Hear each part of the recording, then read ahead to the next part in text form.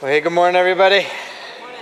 Good to see you guys. This is your first time here at Hill City. My name is John Wagler. I'm part of this team and grateful you chose to spend a portion of your Sunday here with us, and hope Hill City becomes a place that you can call home. We are in this Revelation series, and we're heading into the second to last letter in the book, and I'll give us a little recap here in a second. But how many guys have had like VIP access to something at one point in your life? Doesn't that feel good? Like when you get like access to something, like it feels amazing, right? It feels like you can do anything. You get a little arrogant about it. Like when you, it's like kind of like staff kids at a church. You know, they feel like they can do anything at a church. You know, but like you get VIP access stuff, and like you just kind of like walk around, and like you kind of flash your badge, like because you think you mean something at that point in time. And access is interesting. The first time I remember having like legit like access as a kid, I think I was roughly 10 years old, and my friend Dave, his dad was a lawyer for a bunch of Hall of Fame baseball players, and so we grew up about 30 minutes from the Hall of Fame, and my friend's dad was kind of a big deal lawyer in our town, and he actually had the first cell phone in our town, and it actually looked like this, and it was really good. I remember, man, we hopped in his convertible and drove the 30 minutes. I remember carrying the bag, you know, with the cell phone. I was like, man, look at us. Like, this is like crazy, right? And so we go to the Hall of Fame, and, you know, it's a big deal in Cooperstown, New York. And so they have all these like famous, like older baseball players, and he knew a bunch of them. And so I was like, man, he's the lawyer of some of these guys. And we were like walking to all these different rooms. It's like, oh, I get to hang out with Ernie Banks and Harmon Killebrew and Warren. Some of these names mean nothing to you guys, but and Warren Spahn. And like all these guys are like such a big deal in Major League Baseball. I was like, man, I felt like I was something. I had access, and that meant I was like, whew, this is like what people feel like when they have access all the time. It felt like something so significant, right? Like so significant. Here's what we're going to talk about today: that you have access to the King. How about that?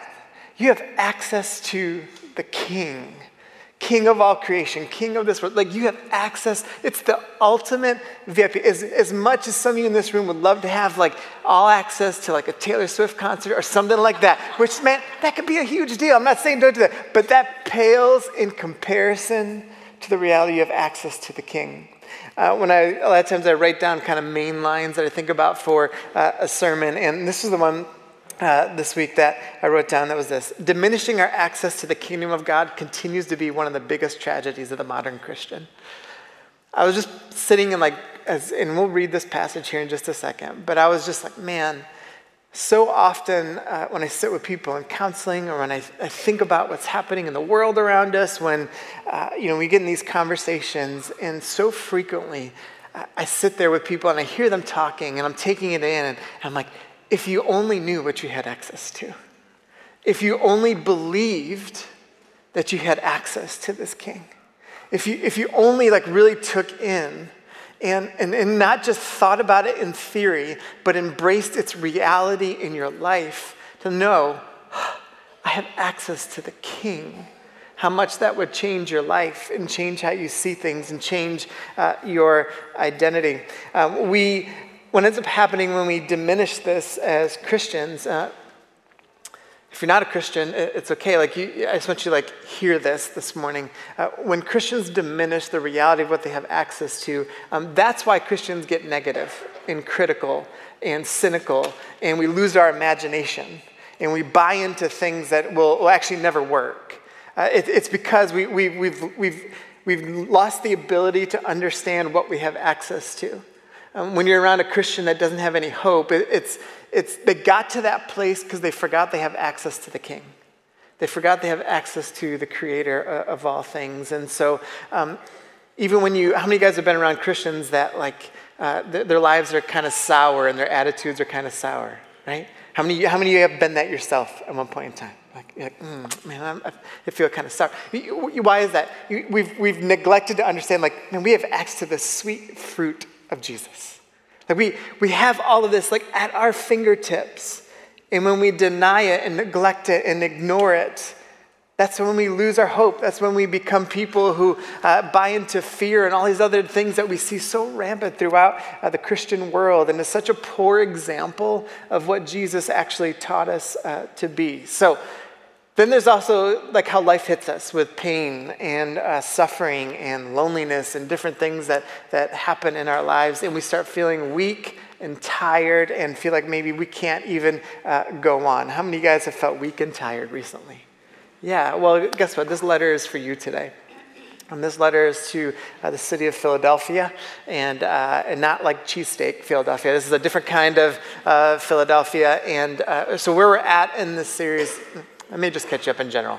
If you're new to your Bible, Revelation, you have 66 books in your Bible. Revelation is the last one.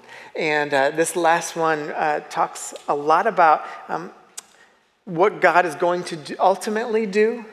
And how he saves, but really it's not about trying to figure out what happens in the end. It's really about how does this inform like our present, and how do we see what's happened in the past, and how does this all kind of work together. This letter was written by this guy named John. We don't know which John, but it is a John, and he was on this island, and he was kind of sequestered on this island called Patmos, and he was there because he wouldn't renounce his faith in Jesus, and so he gets banished to this island and writes this letter, and he has this incredible vision. And we'll get into, these letters have been very practical. We're going to get into some of the big imagery stuff in a couple of weeks. But he starts having these big kind of visions and dreams from God. And he writes this letter to people.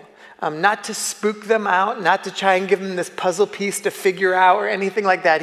He writes this letter to embolden their imagination of what God can do.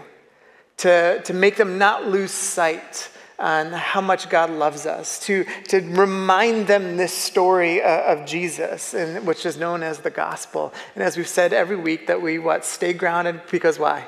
The gospel works, right? Like that is what John is trying to do, and so he's pumping this. And so he writes these 7 letters to the churches, these 7 particular churches, but they're actually these letters for the general church as well. And that's what we've been going through here the last several weeks. And so we get to the city of Philadelphia, which it was an important trade city because there was this kind of throwaway between Europe and Asia. And so it was an important city in the scheme of things, but it wasn't the biggest city. It didn't have the most well-known people. It didn't have a ton of wealth. It had some wealth, but it didn't have like a ton of wealth. And it was on the smaller side of all these different cities, and it didn't have as much influence or impact. And we're going to see here in a second that the church, the Christians that were there in the city, they had faced a lot of persecution, a lot of stuff was going on, but they had grown a little tired and a little weak, and the realities of life were coming at them pretty hard. And Jesus writes this letter to them through John. And I want you to just kind of see and feel what's happening, because one of the cool things about this letter is so often in each of the other letters, it was like, I see what you're doing, and I've got a problem with you. Right, and he calls them out. What you're going to see here in this letter is actually, it's just one big encouragement. It's a really big encouragement to these Christians here. So we're going to be in Revelation chapter 3, and it starts with this. It says, "Write this letter to the angel of the church in Philadelphia. This is the message from the one who is holy and true." All right, that's important. "And the one who has the key of David." That's also important. I'm going to explain those in a second.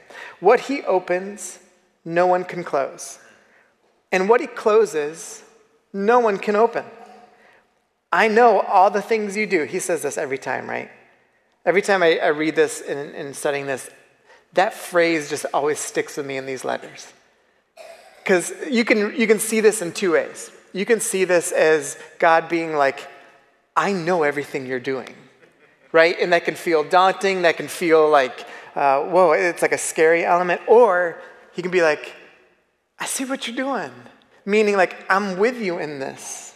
Like I'm with you every step of the way. I see right now that you're scared, or that you're fearful, or that you're lonely, or that you're, and I see you. All right? I see that you're celebrating. I see that you're in a good spot. I see that he sees. He says, I know all the things that you do. And I have opened a door for you that what? No one can close. And so I want to pause here for a second because there are a couple of key things, like holy and true. This descriptor of Jesus is significant because these descriptors that you see at the start of these letters all the time are always setting Jesus apart. Setting Jesus apart from other gods and other religions. It's setting Jesus apart from kind of the Greco-Roman culture of Greek mythology. It's always setting Jesus apart. The holy and true is referencing this prophet Isaiah and the things that he would say about the creator God of this world. And he's like, this is Jesus. He's holy and true. That there's a righteousness, a trustworthiness about who Jesus is. And to follow him is to be following in the path of holiness and truth. And then he's like, to say he's holy and true is to say that nothing else is. So it's like an exclusive claim that he's making here. He's saying that Jesus is holy and true, and the only way here is through Jesus. And so it's an exclusive claim about Jesus, an exclusive title about Jesus. And then he says to the key of David, that Jesus is the key of David. I was gonna get one of those janitor key rings and show all the have you ever seen those guys pull out the rings and you're like, what in the world, right? It's so you have the big rings. But back in the day, so this palace administrator role was a significant thing. And so we got to go back. What John is referencing here in the Key of David is this story back in Isaiah chapter 22 with this guy named Shebna. And Shebna was interesting. He had this palace administrator job. When I say that, it probably doesn't feel like a lot. But the palace administrator job was incredibly significant.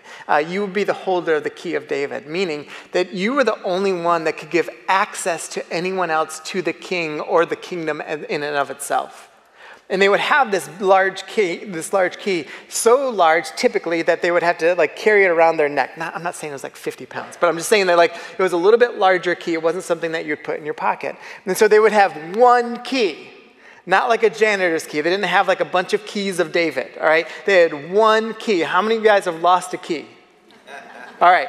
If you lost the key back then, there was no other key. All right, so this key was incredibly significant. It gave anyone access to the king. And the palace administrator also had an important role in shaping kind of the emotional and even spiritual health of the people. They had this role where they had to care for the people properly. And when they would determine certain moments to have access to the king, and they would also tell the king, hey, you got to have access to the people, that kind of thing. And they were shaping so much of the culture that was around them. This guy named Shebna, he had this role, and you can, imagine just for a second, you working for a king. You had the only king. You were responsible for access, right? It's pretty significant. Well, Shebna was a little bit arrogant, and he was prideful, and what he actually wanted was, one day he was sitting there, he's like, I want my grave to be with all the kings, because I'm so important. And so what God said, well, hold on a second. You're missing out on what this role is supposed to mean. And so he strips him of his access and gives that role to someone else who had the right mindset. All right, so that's the practical side of the Key of David. You have access to the kingdom. It's kind of to access to the king. Well, here's what John is saying here. That Jesus is access to the king. Meaning, no other way to get access to the king or the kingdom of God. Think about how exclusive this claim is. The only way to get access to God is through who? Jesus. That's it. When people are like, aren't there other ways to get? And it's not according to the Bible. Not according to the Christian faith. It's the only way to get access is through Jesus. That Jesus gives us access to the king. That Jesus is through Jesus, we have access to the king. Through Jesus, we have access to the kingdom of God. Think about that. Through Jesus, we have access to the kingdom of God. So often when people talk about what Jesus taught about, they always say, Jesus taught so much about love. Did he teach about love? Yes, he of course taught about love. But what Jesus taught about, next to money, what Jesus talked really the most about was really centered around the kingdom. And having access to the kingdom. And that he would say, this is what the kingdom of God is like. And now you have access to it. How do you have access to it? Through Jesus' cross, right? His death and his resurrection. But then he's also giving us an example of what it looks like. That you have access, what? Through Jesus. And this becomes so significant because when life comes at us and then we're ups and downs and all these different things, and we're trying to figure out a way, we're trying to, like whether, I don't care how old or young you are, it's like you're trying to figure out life, you're trying to figure out your identity, you're trying to figure out what matters, and you get distracted by all these other narratives that are around us all the time. And it's like, no, what Jesus wants us to do is to center on him because that's what you have access to. Does money solve problems? I mean, to a point. But does it give you hope? No, it doesn't. Does your job, however good it is, or however much you love it, is that your purpose in life? No. Does having kids, as wonderful as they are, right? And being a parent is a blessing. Is that what defines you? No. Is being married, can it be great? Of course it can be great, but does that define you? No, it doesn't. It's not real purpose. No matter what you look like, and you might think, man, I'm feeling good. Like I've been losing weight. I'm fit. I'm handsome, or I'm beautiful. However you define. You look in the mirror and you're like, man, I mean, someone deserves this, right? Like you think like you think those things. Wonderful. You can think all those things. That is great. But I guess someday you're gonna look in the mirror and be like, I used to look different, right? It fades. And so you can't put all your eggs in that basket, right? Because that's not real hope. It's not real life. It's not real purpose. It's not real.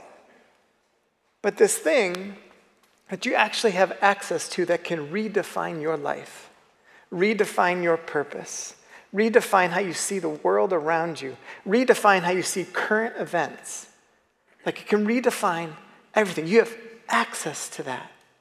And so guess what? When they try and take prayer out of schools, do we throw a fit?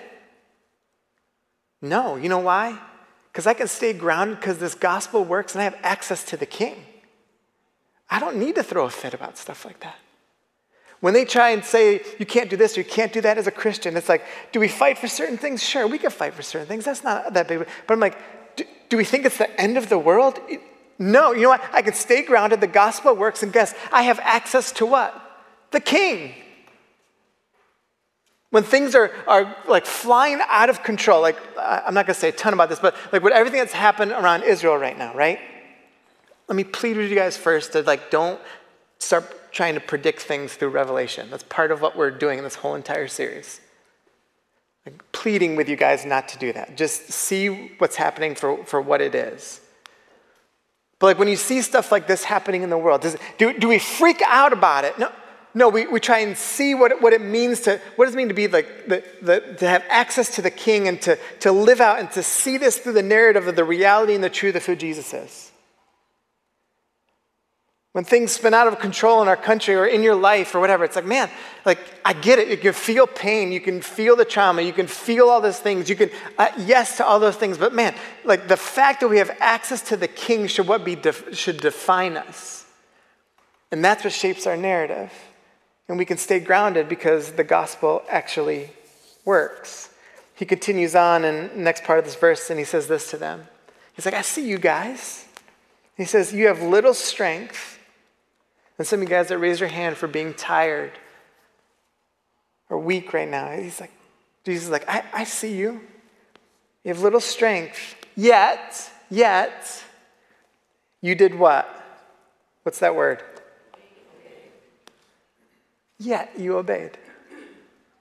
Yet you understood you had access to the King and to the kingdom. You got it.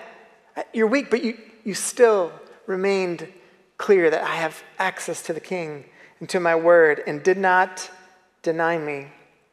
I was thinking about this place of when we get tired and weak. And how many guys you feel like you're old school a little bit?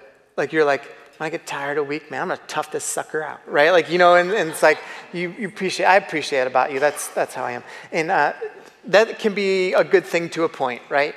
And you can run yourself down, you can burn yourself out, it can be exhausting and all those things. And you can really stuff some of the things that are actually going on. And we can get into these moments in our lives where we feel like we would love to tell people what's really happening inside of us, but we have this hesitancy to be vulnerable. Because to be vulnerable is to share something with people and they might think differently about you. And it's like, man, we get in these moments where we feel so tired and we feel so weak. And we don't know who we can be vulnerable with. And I was just thinking about some of those moments that we all can have. And some of you guys might be in that space right now. You came in, you were the walking wounded coming in today. Like, didn't have a ton of hope. Feeling very weak, feel like you're white-knuckling things right now. Just holding on by a thread. You haven't been able to share with anyone or anything. And I started thinking about this for people this morning as I was praying, and I was just reminded of just sitting down with people sometimes, and I was like, man, there's this beautiful thing that can happen, and you can have this time of confession, right? And you can confess. And I wrote down these 4 things because these are the things that I frequently hear the most right now. There are more things than this, but like right now, this is what I hear the most. That people are lonely, they feel like weakened by something, they're angry in some capacity, or they feel insignificant. I don't feel like people see them.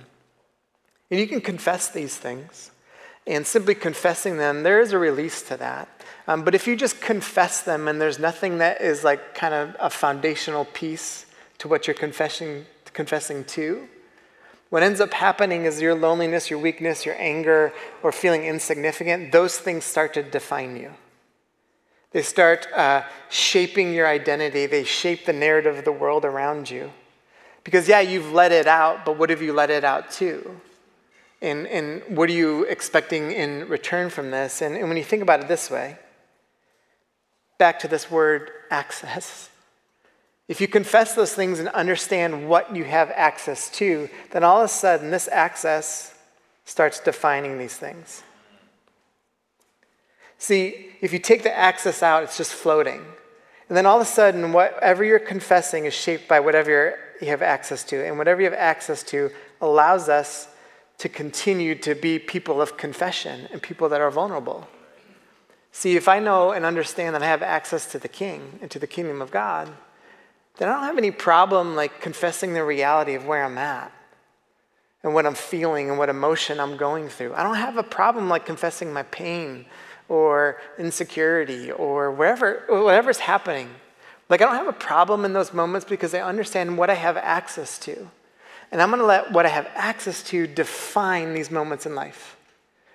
I'm going to let that define my identity. I'm going to let that define how I approach this and how I see what I'm going through. It doesn't take away the hurt necessarily. It doesn't take away the pain necessarily, but it can reframe it. And then as you go through it, you begin to understand, man, I'm tired and I feel broken. I have access to the King, and you might be crawling to that moment. You might need someone else around you to carry you to that moment. But to understand I have access to the King, it begins to reframe, oh, my loneliness is a reality, but I have access to the King who sees me. And if he sees me, then I can be in a community of people that begins to like, okay, this reorients my loneliness. I feel weak, but man, I have access to the King of all things, and I want that to be my strength and my comfort in the midst of my pain and suffering. Man, I feel angry because of trauma I've gone through or hurt I've gone through or a bad breakup or whatever it is, and I'm feeling these emotions. Man, I have access to the King, and I want that to reframe it. I feel insignificant. But I have a God who sees me. That starts to redefine how you see your life. It starts to redefine your weakness and all these different things that we end up going through. Here are a couple of thoughts just around this. In times of struggle, pay attention to what you try to access and what you allow to have access to you. So often I sit with people who are struggling in life, and you ask this question, all right, well, how are you having good habits, or what are the good people, or what are the things that are life-giving that you're surrounding yourself with, and you realize, oh, they've actually allowed like bad people to have access to their life. They've allowed bad habits to creep in. They've had substances that they know aren't good for them, and they're choosing that to have access in their life in times of struggle. See, this tells us a lot about ourselves in those moments. Who are we allowing to have, or what are we allowing to have access to us in times of struggle? And then it continues on here. He says this. He says, look, I will force those who belong to the synagogue, those liars who say they are Jews but are not, to come and bow down at your feet. They will acknowledge that you are the ones I love. Think about that. He's like, I'm not telling you you're going to go beat people up, right? I'm not telling you like that person that really hurt you. I'm not going to take them down and look at them and be like, you know why? That's not what's going to happen, right? He's like, I'm just telling you like what you're a part of. That trauma, that hurt, that abuse, that pain, that suffering. What Jesus is saying right here is like, someday I'm going to wipe all those things out. That's what you're a part of, and that's what you have access to. Yes, you still go through it, but this is what you have access to. He says, because you have obeyed my command to persevere, I will protect you from the great time of testing that will come upon the whole world to test those who belong to this world. Now, when I say stuff like that, or when you hear stuff like that, you'd be like, yes, if I just obey Jesus, then I don't go through anything. That is not true, and it'll never be true. But what is true is when you understand you have access to the King, and you have access to Jesus, then in the times that you begin to go through things, it reframes everything. That you live underneath this umbrella of protection.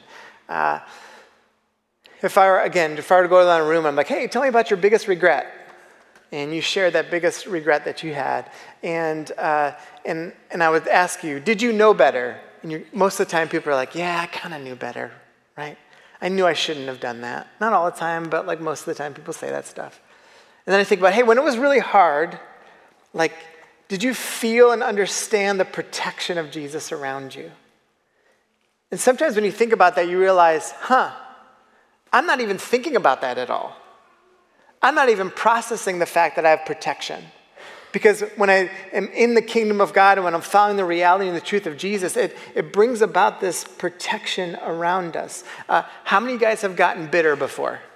It's okay.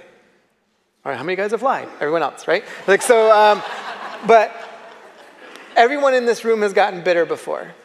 And you probably will again. But here's the reality. Do you know what can protect you against your bitterness? A prayerful, gracious life underneath the protection of Jesus. But Wags, you don't know how much they hurt me. I'm not saying you didn't get hurt. I'm not saying that it doesn't still hurt. But man, to feel the protection, the reality, and the hope that we have in Christ begins to reframe that hurt. And the bitterness can subside and healing and courage can come out of that. Something to think about. People who give up access will live a life focused on what they don't have. You see, this is part of why hurt lingers and pain lingers and weakness lingers on and on and on. It's because, man, we forget on what we have access to. And when we forget, it sucks the life out of us because we're trying to do everything on our own. And so we just think it's all about me, it's all about me, it's all about me, it's all about me, it's all about me. And then you realize you're on this treadmill of life that you're not actually going. But I'm running fast, Wags, but you're not going anywhere. Because it's all about you. You forgot what you have access to. I love the part where Jesus says, I will force and I will protect. He's saying that you don't have to do that. He's got you in this. We forget that. We're going to sing a song here in just a second called More Than Able. We forget that God is more than able because we think we got to do it all our own. John continues on here in verse 11. He says, I'm coming soon. Let me just say this, highlight this. This is why we don't try and figure out when Jesus is going to come again. Not only did Jesus tell us not to do that, again, we did this in the first week, he says, don't try and figure this stuff out. So that's what I was saying, even all this Israel stuff right now, don't be like, this is it. This is the final piece. He literally said 2,000 years ago, I'm coming soon. Hold on to what you have. And I love this. You guys know I love this phrase in the Bible if you've been around here.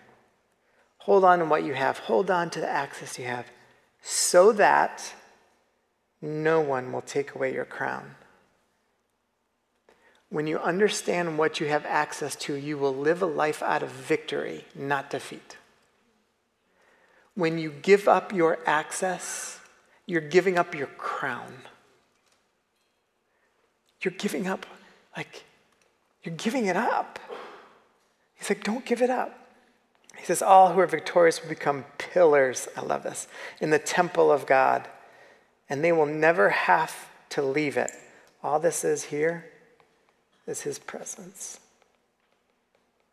His presence and a merger of heaven and earth. That's what he's saying. You don't ever have to leave it. Don't ever give it up. Don't ever give it up. If you forget we have access, you're giving up protection, you're giving up your crown, you're giving up this access that you have to the presence of God in your life. This idea of being a pillar, this word right here. You'll see this frequently throughout Scripture.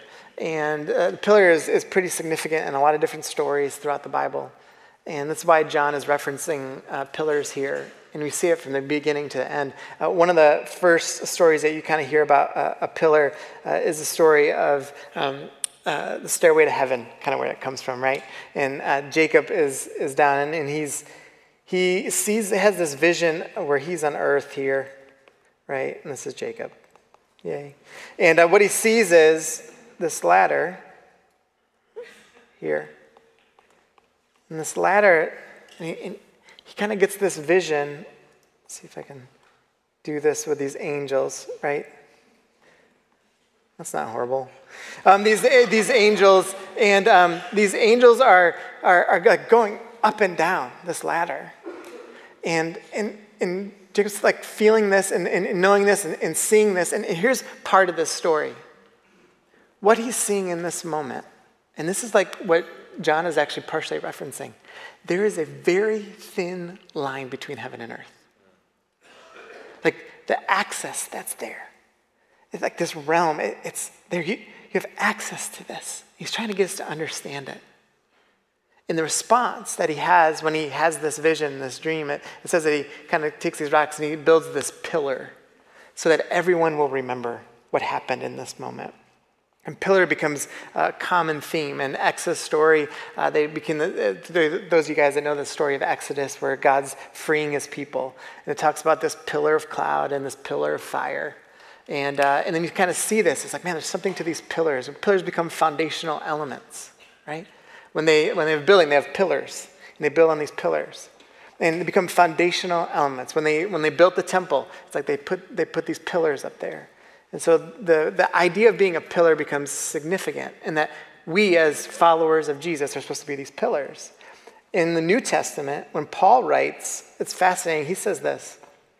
If I'm delayed, he's writing to these new Christians, he's like, if I'm delayed, you will know how people ought to conduct themselves in God's household, which is the church of the living God. He's like, this is like God's house, like a grouping of people, and he's like, man, I might not be there yet, but you'll know how you're supposed to act and how you're supposed to think because the church of the living God, the pillar and the foundation of truth.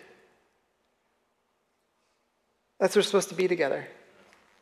This community of believers, the pillar and the foundation of truth. Well, how can you do that? We have access to the King.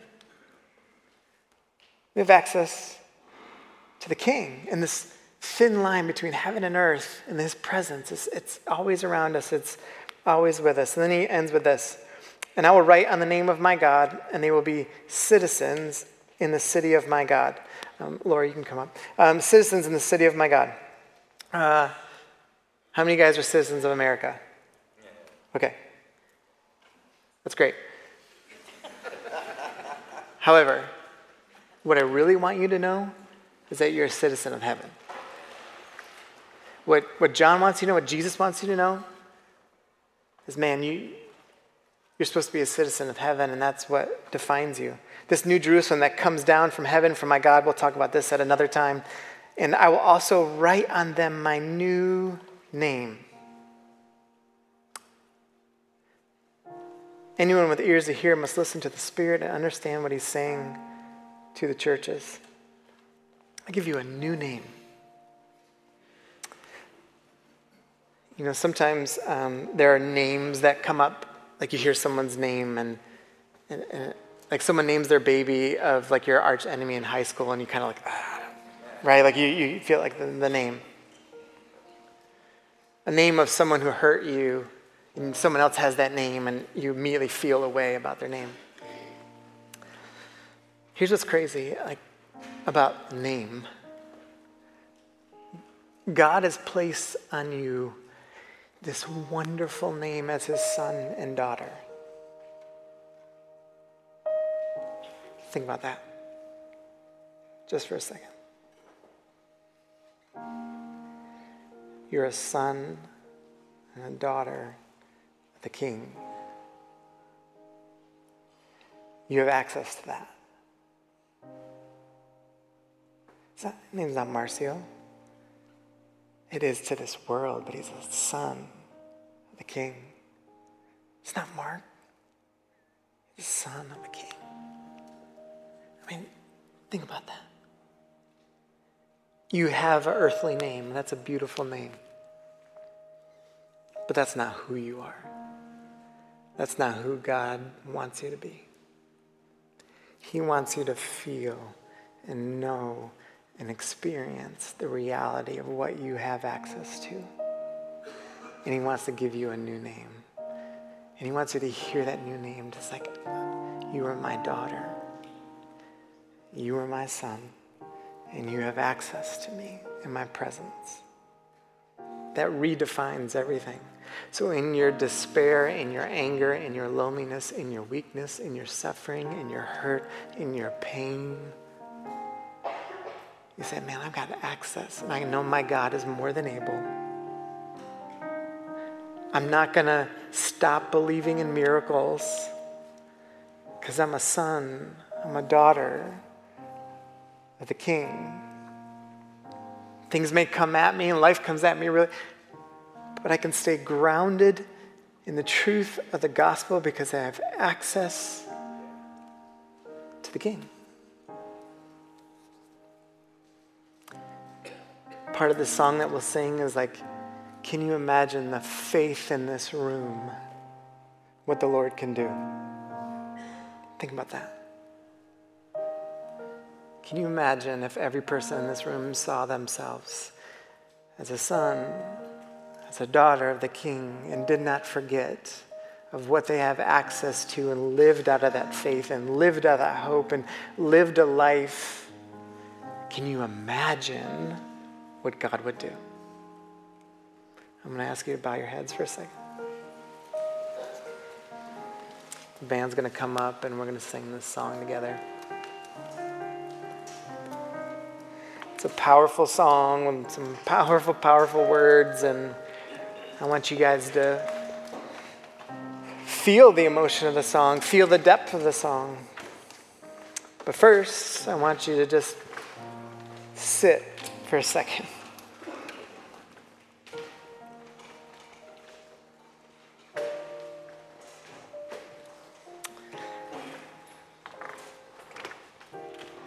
What's God doing? What's he speaking into your heart? How's he trying to get your attention? Maybe you've been denying him, ignoring him, or never knew him. But you were a son. You were a daughter of the King.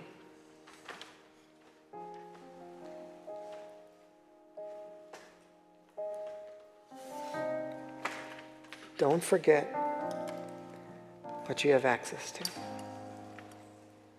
Will you stand and sing this last song with us?